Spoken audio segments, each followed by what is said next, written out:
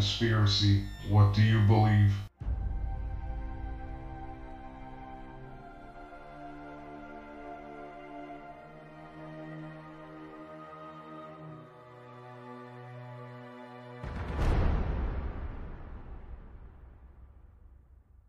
Welcome back to Conspiracies, What Do You Believe? We hope you've enjoyed our previous episodes so far. Feel free to contact us with any concerns or questions at conspiracytheory2018@gmail.com. This is episode 5 on John Dee. As before, we are presenting you with unbiased information. It is up to you to decide what you believe. Now let's get started. John Dee was born on July 13, 1527 at Tower Ward, London, England. He died December 1608 or March of 1609 at the age of 81. There is no official date because his headstone and church records are missing. His parents are Father Roland Dee of Welsh descent and his mother Joanna Wilde. His grandfather was Vito Dew of Nantygros, Radnorshire. That's a big mouthful. I know, right? Okay, John Dee was an astronomer, or astrologer, a mathematician, and natural philosopher. He was also Queen Elizabeth I's advisor. He studied alchemy, divination, and Hermetic philosophy. He was very intelligent, possibly about the most intelligent man of his time. He was fascinated with magic and the occult. He promoted mathematics and was an expert in navigation. Magic and alchemy were closely related to science in his time. He was fascinated with alchemy and magic.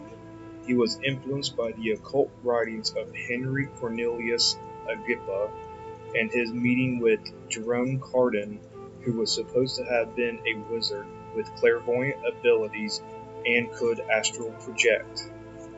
What's astral project? That's, I believe it's where you can project yourself out of your body or travel around and see stuff without your body. He spent the last 30 years of his life trying to communicate with angels. He tried to learn the universal language of creation to bring mankind unity before the apocalypse. He was searching for a transcendent understanding of the divine forms which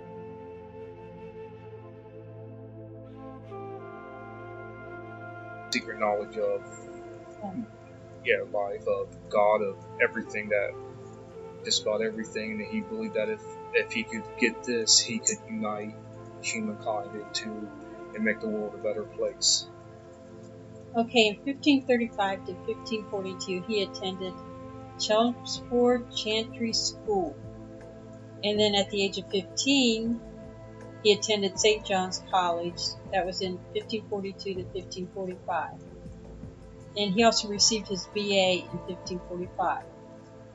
In 1546, he was one of the original fellows of the Trinity College in Cambridge, and he traveled throughout Europe. In 1548, he received his master's degree. He lectured at Euclid in Paris and studied mathematics and astrology while he was traveling. In 1552, he met Girolamo Cardano in London. They investigated perpetual motion in a gem that was supposed to have magical powers. In 1553, he was rector at Upton upon Severn. 1555, consultant and astrologer to Queen Mary I and others. He became a member of the Worshipful Company of Mercers. He was arrested and charged with calculating for casting horoscopes of Queen Mary and Princess Elizabeth. The charges were amended to treason against the Queen. He was exonerated, but was turned over to the Catholic Church for religious examination. He had to live with this stigma for the rest of his life. He would always be thought of as somebody that cast a bad horoscope against the Queen because nobody wants to know the truth. They only want to know what the first thing was, even though he was exonerated. You'd have to live with that. Yeah, everybody knew what he did and word of mouth got around. Yeah. Same way as it does today. You do something wrong, it sticks with you whether you did it or not. Yeah. In 1558, Mary died, leaving Elizabeth as queen. She was more into astrology and was very superstitious. She even consulted Dee on a good day for her coronation. But Dee gained favor with the queen, and he became a scientific and medical advisor to her. He published whatever that is. Prabodhumata Aphoristic. Okay, this was his views on natural philosophy and astrology. Dee performed different jobs. A few are he interpreted a comet's appearance. He counteracted a death spell upon Queen Elizabeth because they found a doll, like a voodoo doll, that had pins in it in the field, and so he had to protect her with a spell or whatever he did. And the queen then, in turn, protected him from being charged with witchcraft. And the Queen of France, Catherine de Medicis, was a regular of John Dee's. She didn't do anything without consulting magicians and diviners. And he also predicted the future of her sons. In the 1560s, Dee moved to Mortlake. There he built a laboratory and had made the largest private library in England. In 1563, he found a rare copy of Stenographia by Abbot Trithemius. He was a German suspected of wizardry. It was written 100 years earlier. It was about numbers, ciphers, symbols. Dee used this book to understand communicating with angels, and he wrote the book Monas Hieroglyphia because of the book. This was a single mathematical magical symbol as the key to unlocking the unity of nature. He had to have the secret oral tradition from his time period to interpret this. In 1570, he published a preface to Euclid's Elements, one of his most published and important mathematical works. Alright, and he was married 3 times. His first wife, Catherine Constable, he married in 1565, and she died in 1574, and they had no children. Then, after that, in 1575, he married an unknown woman. Nobody knows what her name is or anything, and she died the following year and had no children. Then, in 1578, he married Jane Froment, and she died in 1595, but they had 8 children. She was 23 years old, and Dee was 51 when they got married.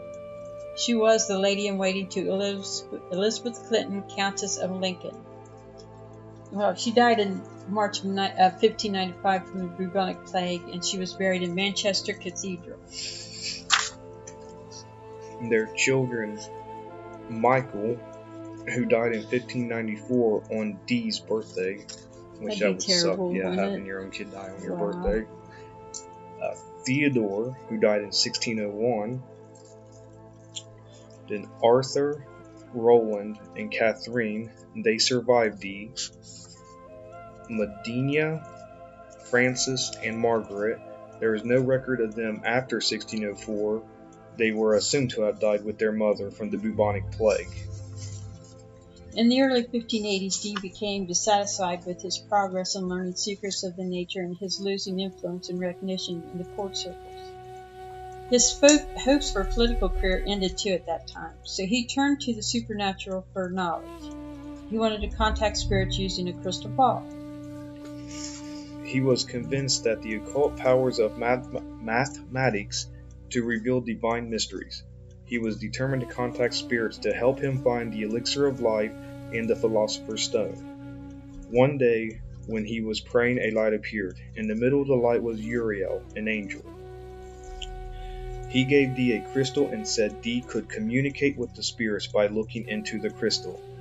They would appear to him and reveal the future. He found that he needed help because he could not contact the spirits and record the conversations. He had to get help, so he hired a medium. The first one he hired was Barnabas Saul. Saul got into trouble with the law shortly after, so Dee had to find someone else. So in 1582, he hired Edward Kelly. And Edward Kelly had lost his ears as punishment for forgery. Ugh. He told Dee he could communicate with the spirits. Kelly was not a good partner. He was an opportunist and was not to be trusted. Kelly was said to have practiced necromancy, the practice of magic involving communication with the dead, and being possessed by an evil spirit. It is possible that Kelly used Dee. He had Dee believe in what he said was true. Kelly knew delusion and ventriloquism. The spiritual communications were conducted after purification, fasting, and prayer. He believed contacting the spirits could benefit mankind. He said that through Kelly, the angels dictated several books to him and some in an Enochian language. He said the spirits he tried to contact were angels, not demons. He believed the magic he tried to find was good and not evil. Because of his beliefs, he was a target for con artists. In 1583, Dee met a Polish nobleman. Dee, Kelly, and their families went to Poland. Kelly said the angels told them to go. So Kelly said it, they did it. So after that, in 1584, they traveled around Europe for 4 years. They continued their spiritual meetings, and Dee recorded these in his diaries in great detail. I would love to get a hold of those diaries. Yeah. That would be interesting. In Europe, and especially Poland, Dee wasn't trusted, and he was considered to be a spy for the Queen. They didn't trust him, but they regarded him as a man of great intelligence. Kind of funny, they don't trust you, but they believe you're very smart. Yeah. Well, they thought he was a spy for Queen Elizabeth, so yeah. The Polish king was deeply Catholic and was very guarded about the supernatural, but he agreed to the meetings with Dee as long as any prophetic revelations were kept with the teachings of Jesus and with the approval of the Pope. In 1587, while in Bohemia, Kelly told Dee that a spirit told him he and Kelly were to share wives. Dee was reluctant, but finally agreed. Dee's wife didn't like Kelly. Dee broke off their association shortly afterward. Kelly was more in demand than Dee because Kelly was a famous alchemist. Alchemy proved long-term financial gain. In February 28th of 1588, Dee's wife had a son 9 months after Dee and Kelly parted ways. Dee raised the boy as his own son, but, really, with their partnership, could have been either of those. Because at the time, Kelly was 32 and Dee was 60. Yeah, more likely that was Kelly's kid. Well, you can't really say. But you can't really prove that they even did it. Because they were sharing. Right. Well, you can't prove that they even did that because shortly after Kelly said that, Dee broke off their association. So you never know. Yeah, shortly after, but probably most likely. You don't. Most likely. Yeah. I would say yes. Oh, okay. 1589, Dee returned to England. Kelly stayed and became Emperor Rudolph I, first alchemist. When Dee returned home, he found his house had been vandalized, and along with his library of over 4,000 books was ruined. Many of his books and instruments were stolen. He went to Queen Elizabeth for help, and she gave him some money for his loss, but didn't cover all the loss. For the collection that he had at the time, which is one of the biggest and best around. Yeah. It's almost it'd be priceless. Yeah, priceless collection. Who knows how many great works of law was lost because of just that alone. Yeah. And in 1589, Kelly got in trouble and was thrown into prison. He died while trying to escape. He broke his ribs and both legs trying to escape, and he died from those injuries. So, wouldn't that be kind of a karma? Yeah, when you think about it. So he screwed over Dee, started to become more famous, and then karma kicked in, and he got what he deserved. Yeah. In 1595, Elizabeth I made John Dee warden of Christ College. He was a warden there until he died, but he didn't have much control over the fellows because they hated him.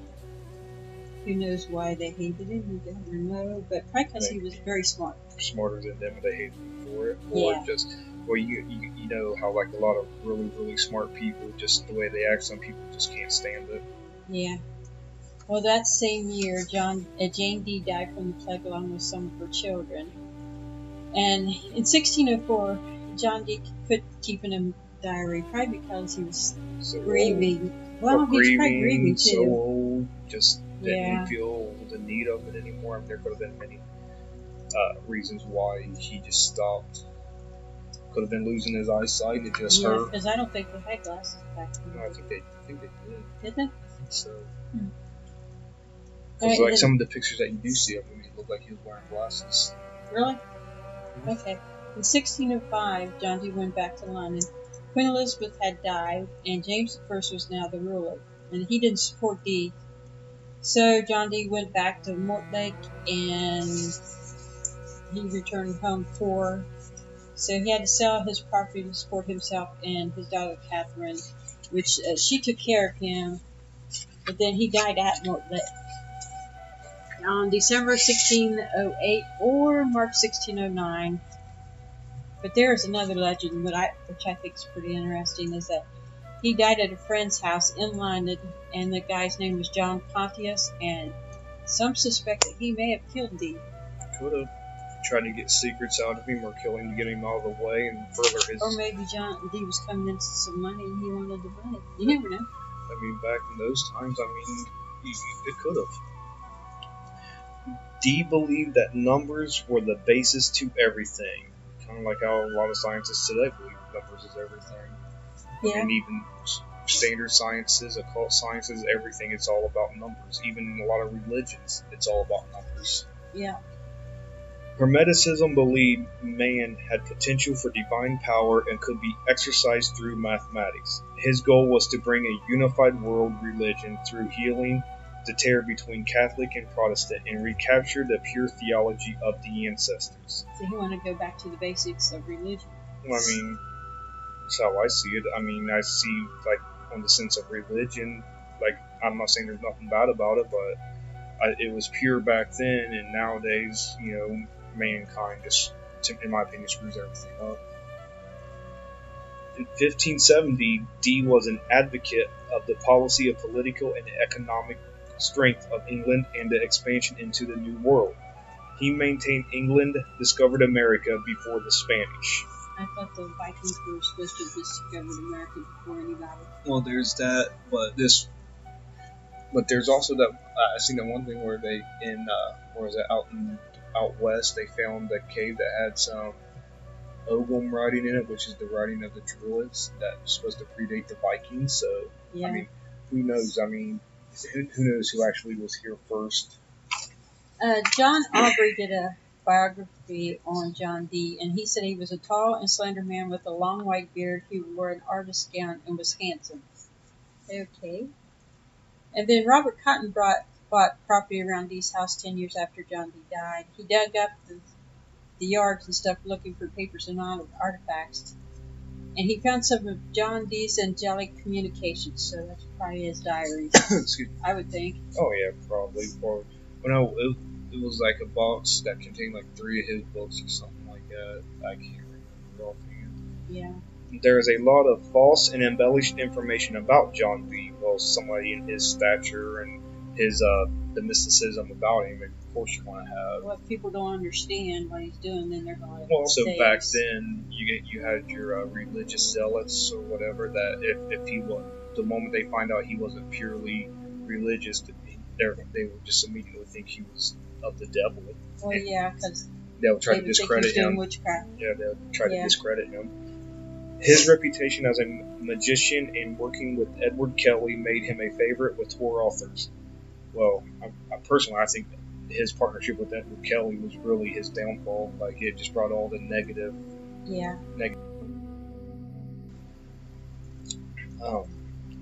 This hides what he was like. He was religious. He wanted to contact angels to see how he could resolve the problems between Catholics and Protestants.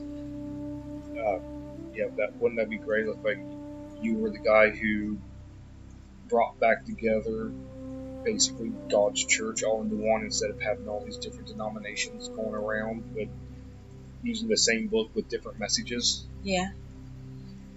Queen Elizabeth I employed him as her astronomer because he was very intelligent and very religious.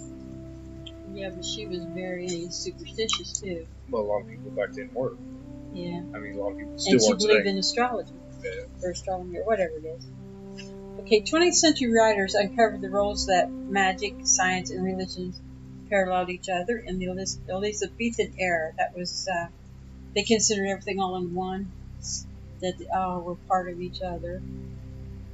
They said there was no other intelligent published writer in history than that has been continuously misjudged and slandered than John Dee. And generations of people who would not stand up for him. Like, people knew what he was like, but they wouldn't say nothing. It could be said that he was too intelligent for his time, and he was ahead of his time. Right?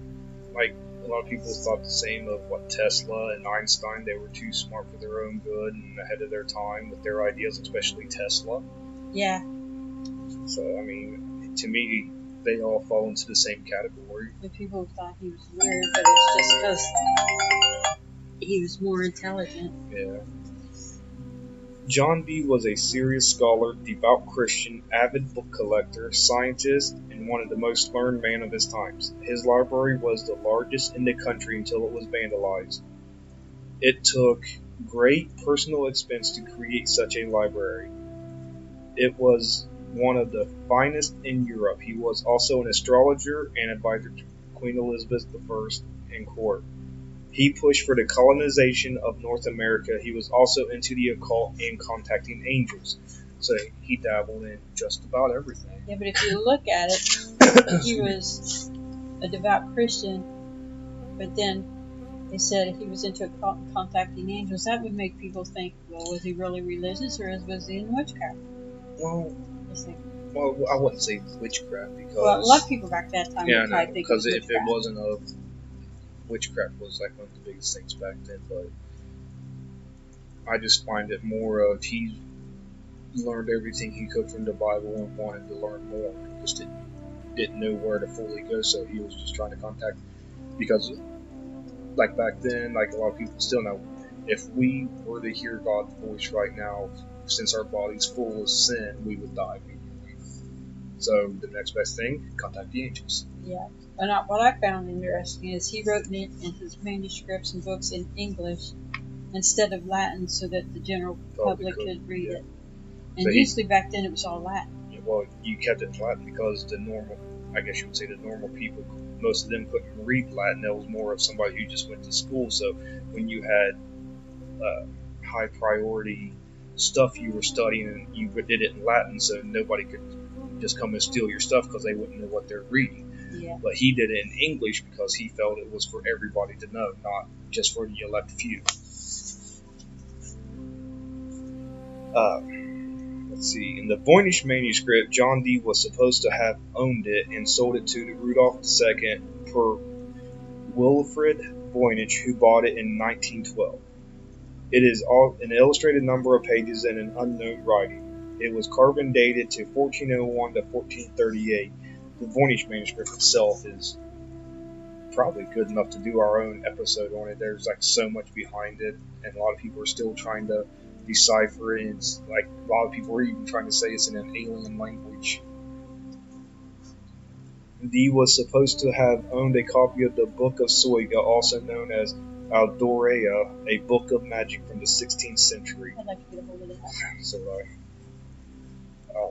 So his works in 1564 was the Monas Hieroglyphica, 1570 Preface of Euclid's Elements, excuse me, 1577 General and Rare Memorials pertaining to the perfect art of navigation, 1582 Mystical Rule of 7 planets. And there's something else I find interesting about that too, where it says 7 planets in occult and religions and a lot of other things. The number 7 is a highly regarded number. Mm-hmm. So it's, to me, it's just kind of funny seeing the rule of 7 in some of his stuff. And the British Museum has several of his artifacts. Some of them are the speculum, or it's a mirror. It's an Aztec fault hand mirror. The small wax seals that used to support the legs of his table practice. That's probably just the table. The seal of gold, it supported the crystal ball, the gold amulet engraved with one of Kelly's visions, the crystal ball, and a shoe stone. John Dee is a popular figure in literature even to this day, especially in fiction mainly dealing with the occult and magic. In 1596, The Fairies Queen by Edmund Spenser may have reference to John Dee. 1610 to 1611, The Tempest by William Shakespeare. Prospero may have been modeled after Dee. Excuse me.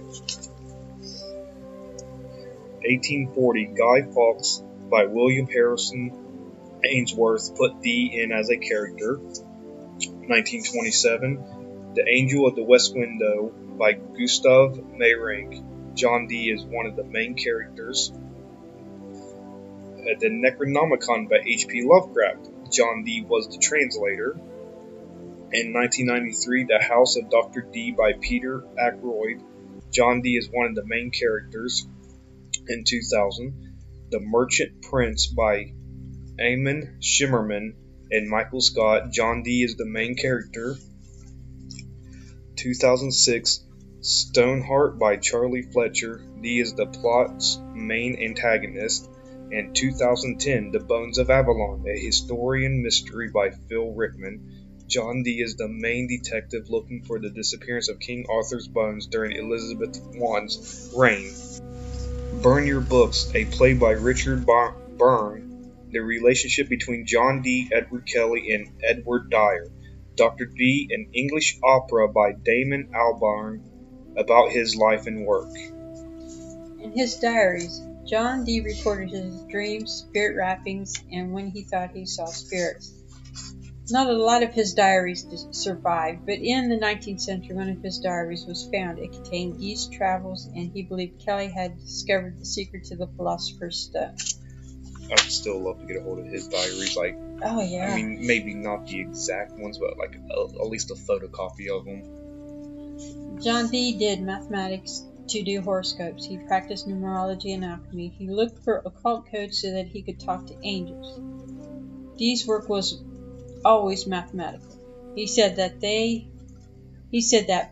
many thought mathematics to be disreputable and related to witchcraft. In 1485 to 1603, the Elizabethan era, math books were burned because they were thought to be conjuring books. In John Dee's times, mathematics were supposed to be related to natural magic, part of the occult dealings with natural forces directly. Dee represents this natural magic tradition. And what I found interesting was the last name Dee in Celtic is Dew, and it means black. Celtic. Oh, whatever. John Dee had visions of the elixir of life and the Philosopher's Stone. His visions became real to him.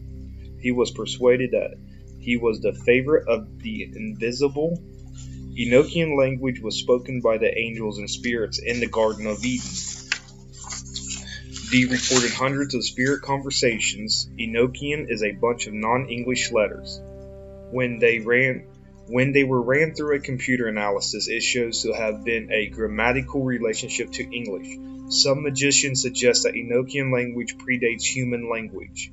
The letters slightly look like the Ethiopian alphabet.